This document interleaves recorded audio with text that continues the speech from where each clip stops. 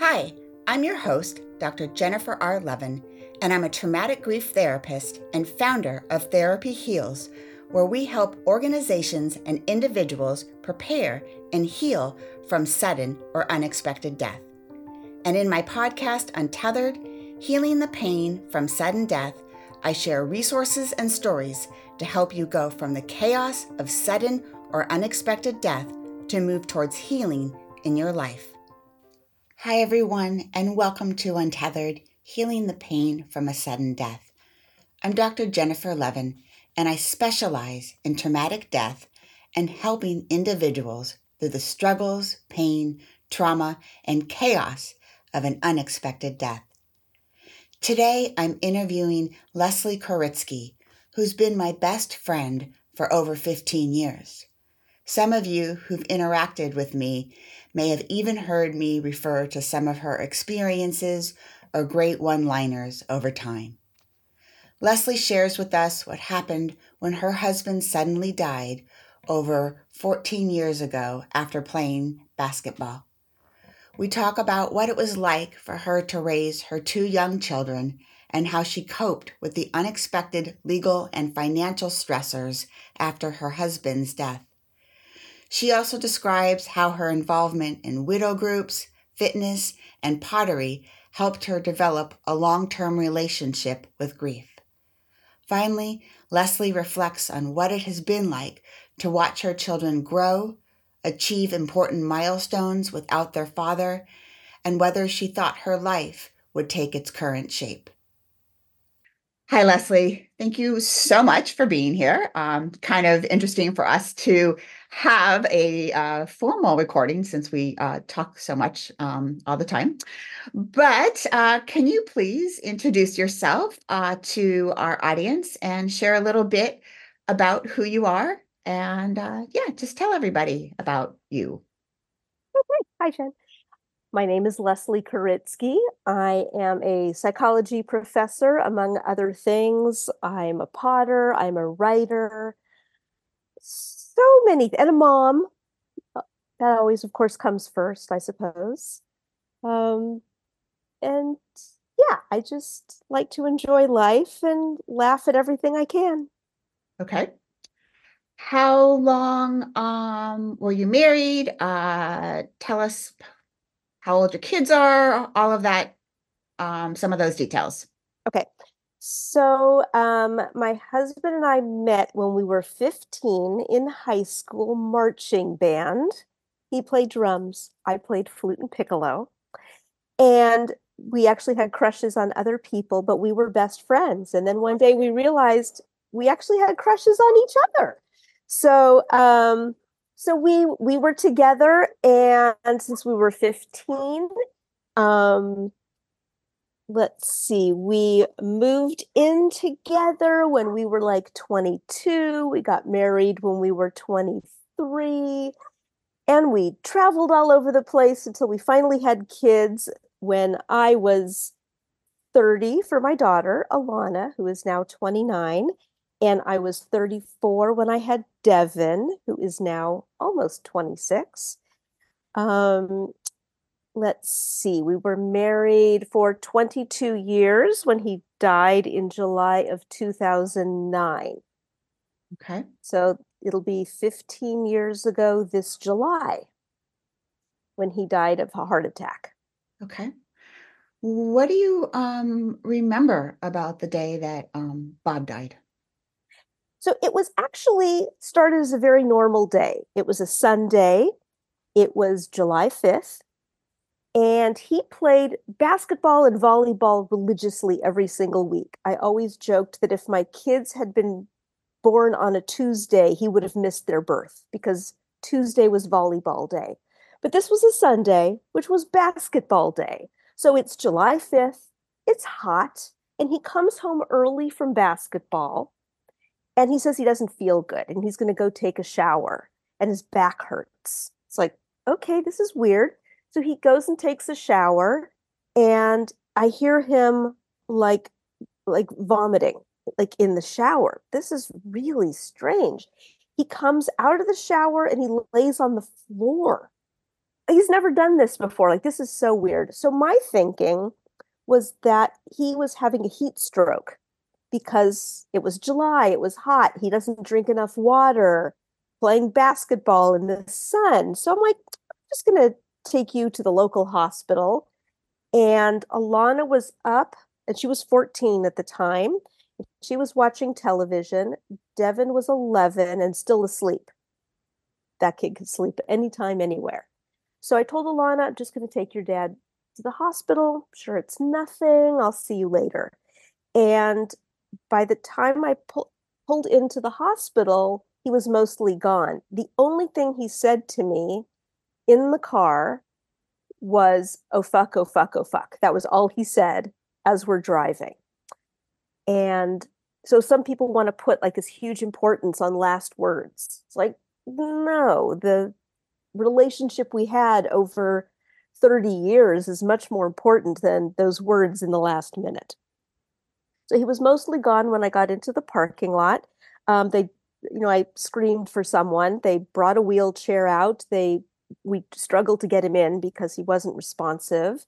They took him in. They were working on him for like 45 minutes, and I called it because as a psychology professor, I knew that even if they could get his heart to start up again, his brain would be mostly gone. And he wouldn't want that. I didn't want that for my kids. That was just, I called it. I just told them to stop. But I mean, what I tried to do, I do remember this, like, so we're really super into movies. And so I said movie quotes to him to see if it would, I don't know, make him like wake up, which of course makes no sense. But at the time, you're not thinking clearly. And I let him go.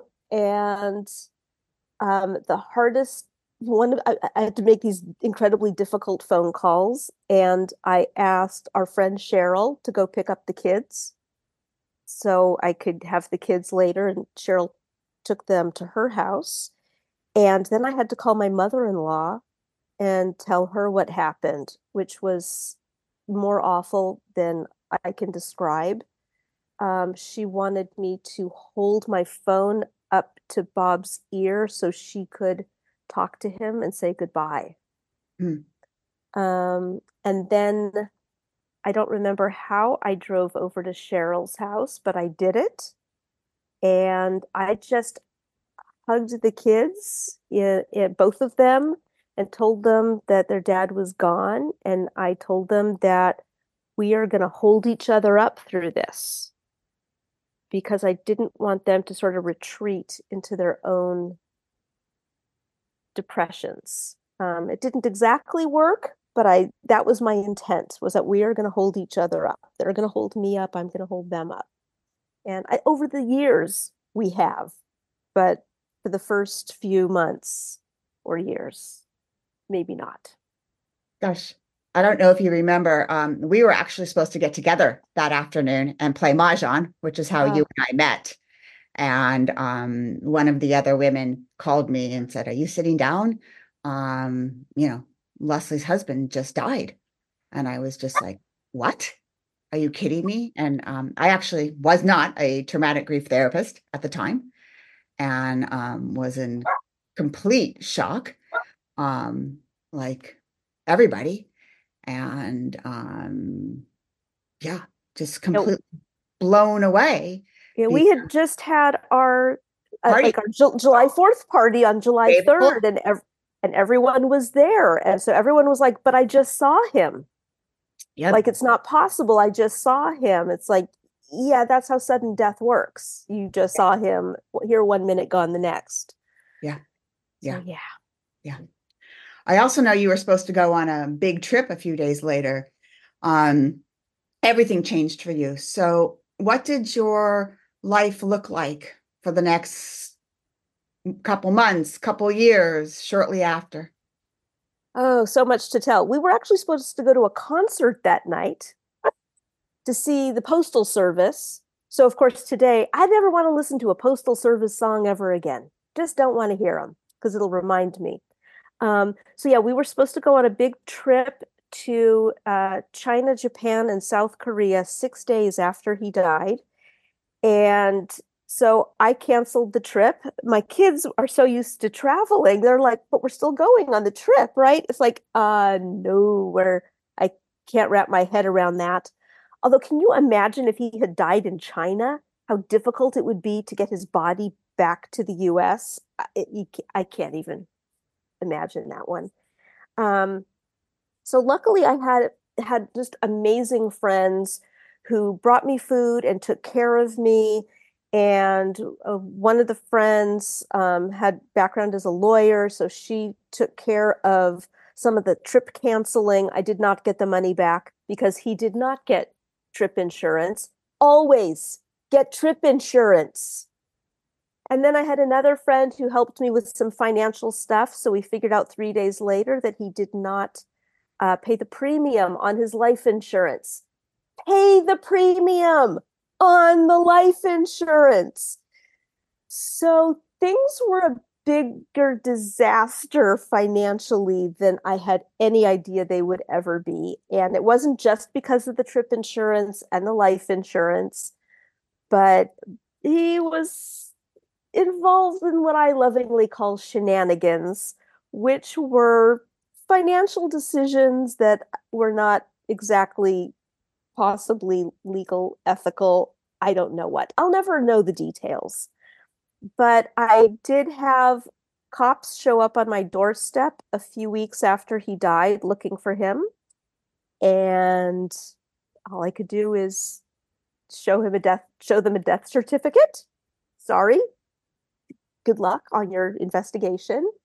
And about a week after that, I was served with the first lawsuit of someone he had owed money to. So, yeah, I didn't have time to grieve because I had to deal with lawyers and I had to make sure the kids were okay. I couldn't sit around and feel sorry for myself. There was no time and energy for that. So even though we know Elizabeth Kubler-Ross's stages are total BS, let's just say I jumped straight to anger. And I lived with anger for a good while. And I made a very conscious decision that I was only going to let myself be angry 1 month for every year we were together, which was 30 years.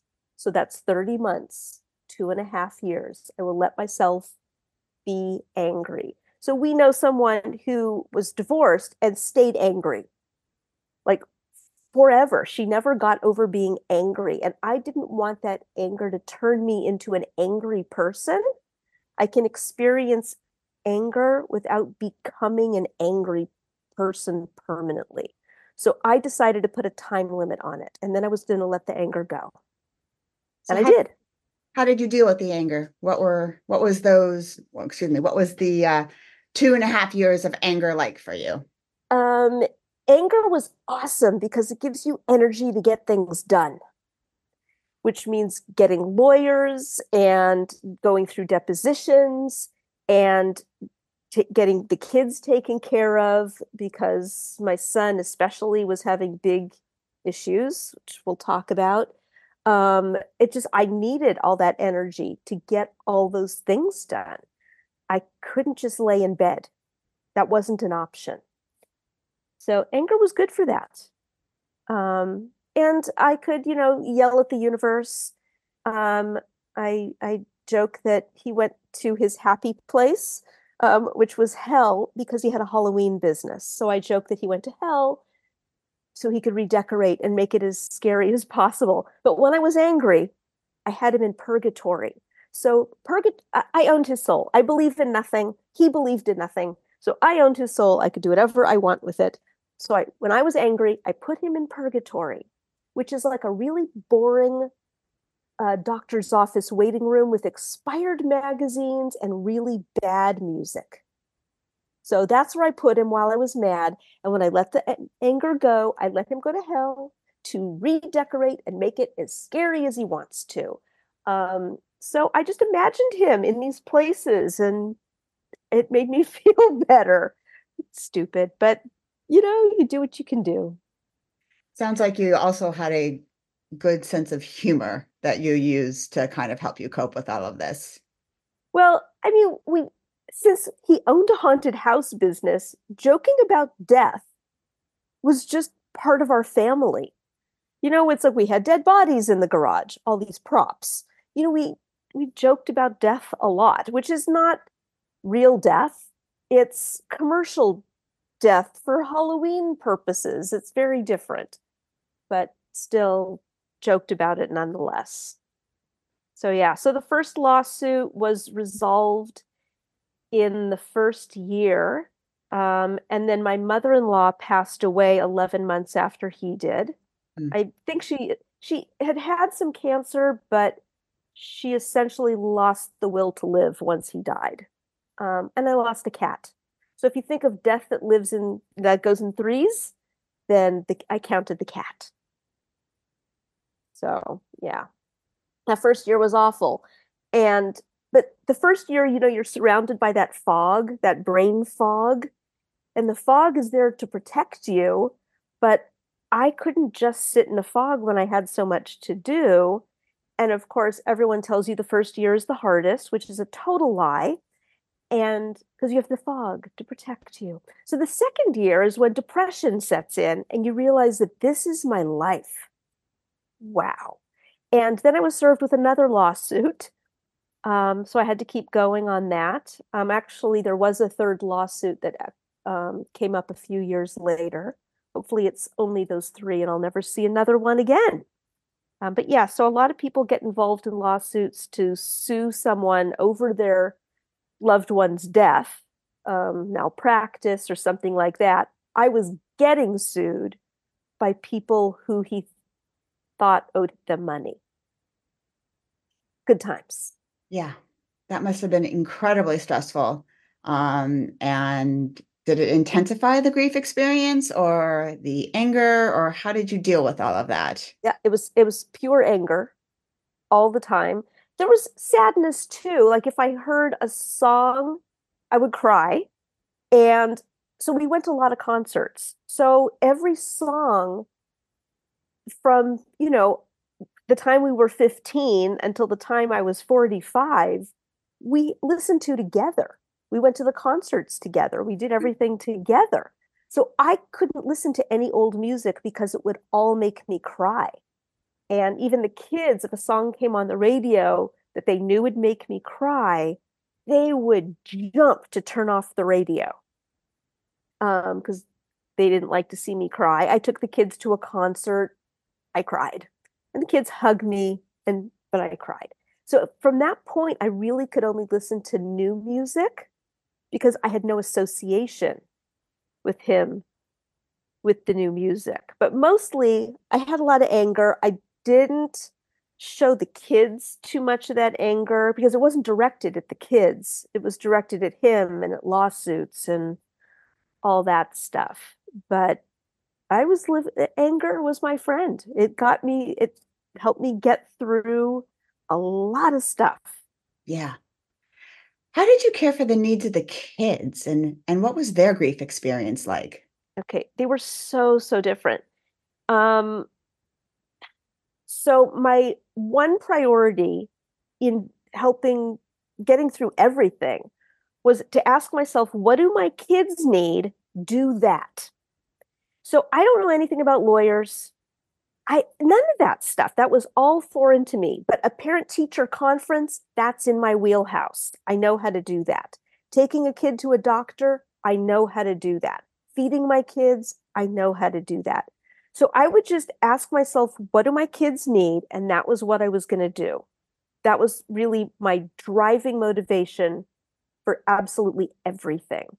So my son was 11 and about 3 months, actually, let me back up a bit.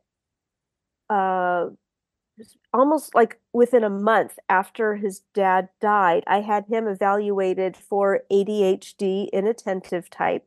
He'd never been evaluated before, even though I knew there was an issue, but his dad was the same. So his dad just figured, that's normal. That's what kids are like.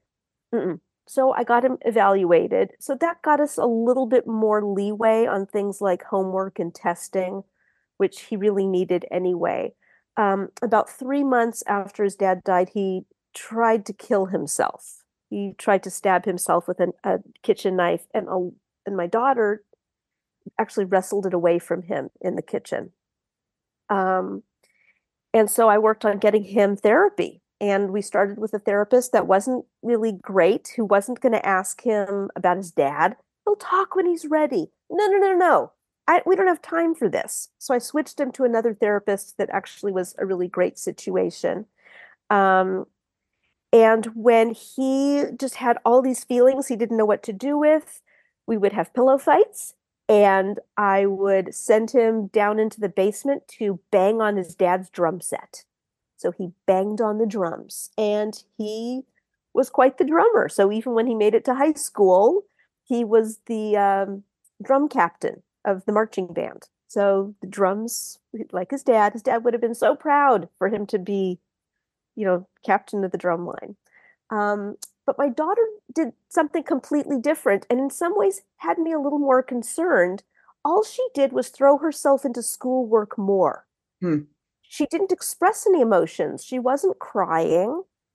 There was none of that anger, yelling, screaming thing that her brother was doing. She just dove more into school, which was in her wheelhouse. That was the thing she knew, which was be a good student. And she ended up graduating, with a 4.4 GPA and 13 APs.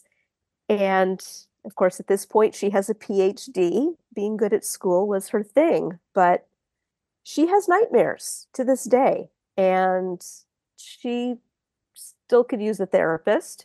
And my son still talks to a therapist. It is money well spent. And my kids think I should have a therapist. I personally think I'm pretty high functioning compared to the way I could be, but I probably could use some therapy too. Don't deny that. But yeah, it was my whole goal was to keep them in the same school with the same friends in the same house. I wanted as much stability for them as possible. I didn't, I could have lost the house. Financially, things were bad. We would have had to have moved away into a different school district. They could have lost everything they knew. But that was what do the kids need? Do that. So, what were some of the things that you did to start to deal with your own grief and take care of yourself? Well, I had already started going to a gym. Like when I was 40, I started working out. I never did that before. The benefit of being in marching band is you get out of PE. Never good at PE. So I started going to a gym. And I made good friends there. If it wasn't for human contact, there really wouldn't be much in it for me. So I started going to the gym, and the trainer I was working with had me run, and I ran. And I always joked the only way you'd get me to run is to tape a bar of chocolate to the back of the person in front of me. But I ran, and every time I did a little race, she'd give me a bar of chocolate. I actually ended up doing a half marathon the year I turned 50, which is pretty amazing for someone who never ran before. But I ran. It's like, am I running towards something? Am I running away from something? I don't know. But I didn't know what to do with all that anxiety and anger, whatever it was. So I ran, and that worked. And I was already doing pottery. So I just did more pottery. I was determined to master a technique I hadn't done before. So I dove into that. And I've been writing my whole life. So I started writing more. So eventually I wrote a humor book about my students' terrible writing, each with a recommended wine or drink pairing, called Pour a Glass, the wine and drink pairing guide for terrible writing. And then, as you know, last year I published the novel, The Hidden and the Lost, about people who get sucked into a cult, because I can't resist a good podcast or book about a cult. And I like teaching about it too in my psychology classes. So yeah, doing creative things. If someone says, let's try an art project, I will always say yes. I know you're actually very, very creative, and you put me to shame. What, I know you did something with a widows group and you were very involved with soaring spirits for a while. Talk a little bit about that. Yeah, I was. So I actually presented at Camp Widow down in San Diego a few times. I also went to the one in Toronto once to present. And I was presenting about how to help teenagers through the grief process, since that my kids essentially were teenagers through all of that. And then I became the regional leader for Los Angeles because mysteriously they didn't have one. So, what the regional leader does is arrange meetings for the widowed people in the area to get together. Since I live in the Pasadena area, we could eat in Pasadena. As you know, you could eat at a different restaurant every day and never repeat. There's always a restaurant. And so we ate at a different place twice a month. I led the group for 5 years and then I passed it on. But whenever we ate somewhere that people were like, I don't know if I'm going to like that kind of food, I always said, you've already been through the worst possible thing. How bad can this be? So we ate the food. So, yes, we went to the Tibetan restaurant and ate yak meat, and it was delicious. How bad can it be? One of the things I've always loved about you is you're so willing to try anything one time, and you you're way more adventurous than me, and just you have such a great positive outlook in life, even despite just this horrific thing that's happened to you and Bob and the family. But there is still this amazing sense of adventure in you and this willingness to still seize life. What do you think, as the majority of my listeners, that, grief is long term. It doesn't go away. It evolves and it changes. What do you think some of the things you've done to develop a long-term relationship with your grief? Well, I would say that if something hits you, let yourself feel it. It's not going to hurt you. So if a song comes on the radio that makes me feel sad or makes me remember something, I let myself feel it. It's not going to hurt me. And I can think of things fondly because, again, I let go of the anger. So if a song comes on the radio by Genesis, which was one of our favorite bands, I'll fondly remember concerts we'd been to. I let myself feel it. And if it makes me sad, that's okay. It's not going to last forever. And I have a lot of good memories. But you So still, it's, oh, I'm sorry, no, go on. but you still celebrate and mark your anniversaries. You buy yourself anniversary gifts. Talk about that. I do. Every time it's my anniversary, I buy myself a gift. Bob was not a great gift giver. He gave me things he wanted me to have, which were not necessarily things I wanted to receive. So I buy myself gifts on what would have been our 25th wedding anniversary, which is the silver anniversary. I bought myself a necklace with a little silver charm that said love. One year I bought Hamilton tickets. That was awesome. Yeah, I buy myself a gift, but I also did things like with the kids, like for Father's Day every year, we did things that he would have loved. So being in Los Angeles, there's so many things to do. I think one of the best was the Museum of Jurassic Technology. It's got all these weird things. Bob would have loved that. One year, when Alana had already left for college, I took Devin to the Museum of Death, which is really weird and freaky. His dad would have loved that. And Devin was older, so it wasn't anything scary for him. It's not even open anymore. I think it's closed. But yeah, we would just do things that he loved. We would always go out on Father's Day, go out for breakfast because he loved a good big breakfast on a Sunday. And we would go do something strange. So yeah, so we did that for his birthday every year. We would go to BJ's where you could get a Pizookie, which is a cookie and ice cream, and we'd get a triple because there were the three of us, and we'd have them put in candles in them, and we'd sing happy birthday to him, even though he wasn't there. It didn't matter. We'd still sing happy birthday and blow out the candles, make our own wishes, and eat Pizookies. Yeah. I mean, you've really kept him alive to this day, and developed that relationship and bond through with the kids and yourself. And I know, he's still very much a part of your life. Well, at this point, the kids have had more years without him than with him. Yeah, So, and I don't know how much of their memories are crystal clear or not. So I often will say when something funny happens, oh, your dad would have laughed so much at that. So they know that he would have found everything funny because he did. yeah. What's it been like to watch them grow? Like you said, Alana has her PhD. She's now married.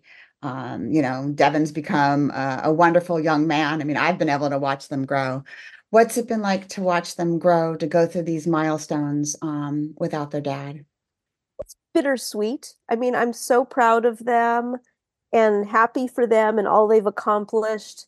But there's always this little thing like in the back of your head that Bob should be here. Yeah, He should. And Alana and I talked about it a lot, like for her wedding. There's not going to be, a father walking her down the aisle. So they decided to walk themselves down the aisle together, which was lovely.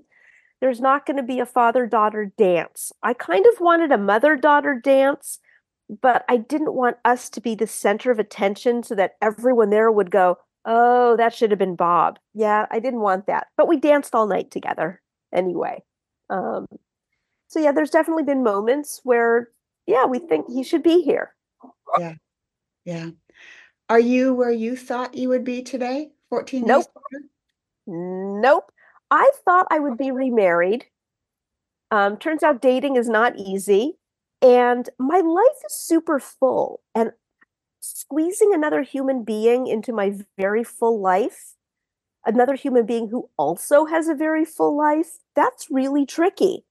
And I did briefly have a boyfriend who was so sweet, but just wasn't, a perfect fit. And I like my life. I like that I, have a group that I play mahjong with, and I'm very involved with book club, and I have my job, which I enjoy, and I'm still doing pottery and writing, working on the next book. I have a very full life and good friends. So I did not think my life would necessarily look like this. I didn't imagine that I would choose to downsize out of the house the kids had grown up in into a smaller house, but it was absolutely the right decision to do once they were grown and gone. Because they imagined bringing their own kids to that house, like for holidays, and nope, not that house. Yeah, So there's definitely been some changes that I never would have anticipated, but they're not all bad change. It's not like they're bad changes. My life is good, yeah, surprisingly good. I get to go up to Washington when I want to. I don't have anyone to tell me I can't. yeah. So, So in closing, what advice, a lot of people who listen to this are pretty new out. What advice would you give them about long-term grief and, them wondering like, oh my gosh, does it ever evolve, get better? Because the pain is just so intense early on. it is. I mean, for me, and I can only say for me, year 3 was when I started climbing out of it. And I started able to sort of look around and figure out what I wanted my life to look like a little bit, where I wanted to go next. It took me until year 3. But I also made this very conscious choice to not date when my kids were at home because I didn't want to introduce any drama into their lives. And a lot of people would ask me, what do you need? It's like, I need my kids to be okay. That was it. Like, I can wait. And I did. That was the right choice for me and what I felt was the right choice for my kids. A lot of people make very different choices. People have to do what works for them. But I think a lot of living with grief is be kind to yourself. Give yourself a break. You don't have to do anything. You don't have to feel anything. You can let yourself do and feel what you need to in that moment.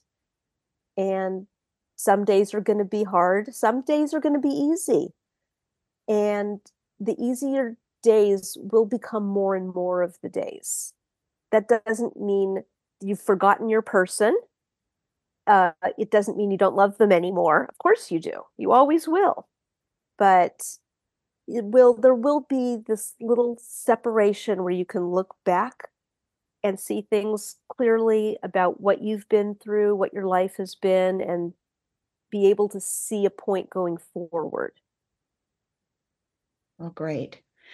Thank you so much for your time, Leslee, and for your love and support of me in my work. It's always been nice to be able to bounce thoughts off of you, because I know you've had, lost, Bob and the kids, and it's been such, it's just been wonderful to watch you grow and the kids and to be a part of your life. So thank you for today. Thank you. Love you. Love you too. All right. It was a unique experience to interview Leslee, and I have been blessed to be part of her story long before Bob's death.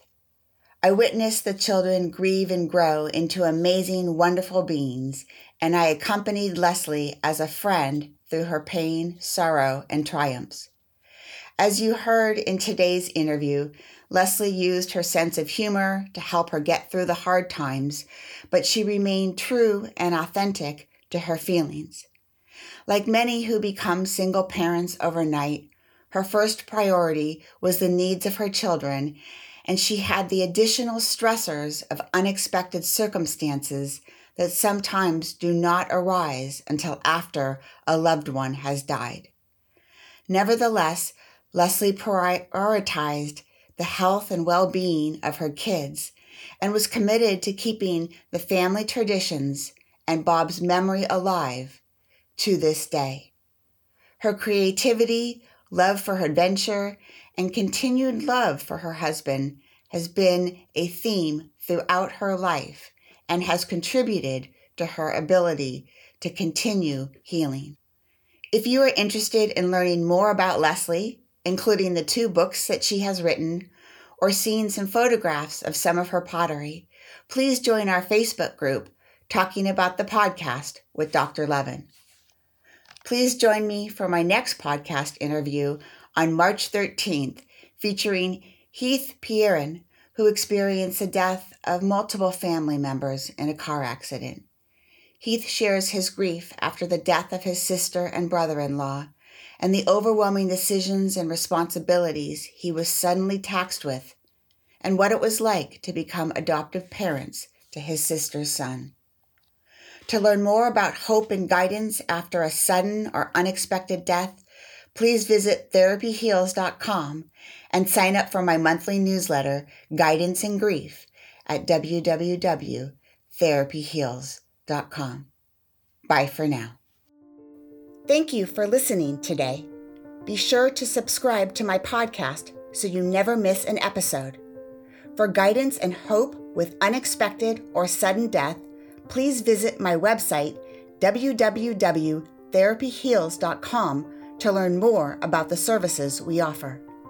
If you would like to share your story on our podcast in service of helping others heal after a sudden or unexpected death, please email us at info@therapyheals.com.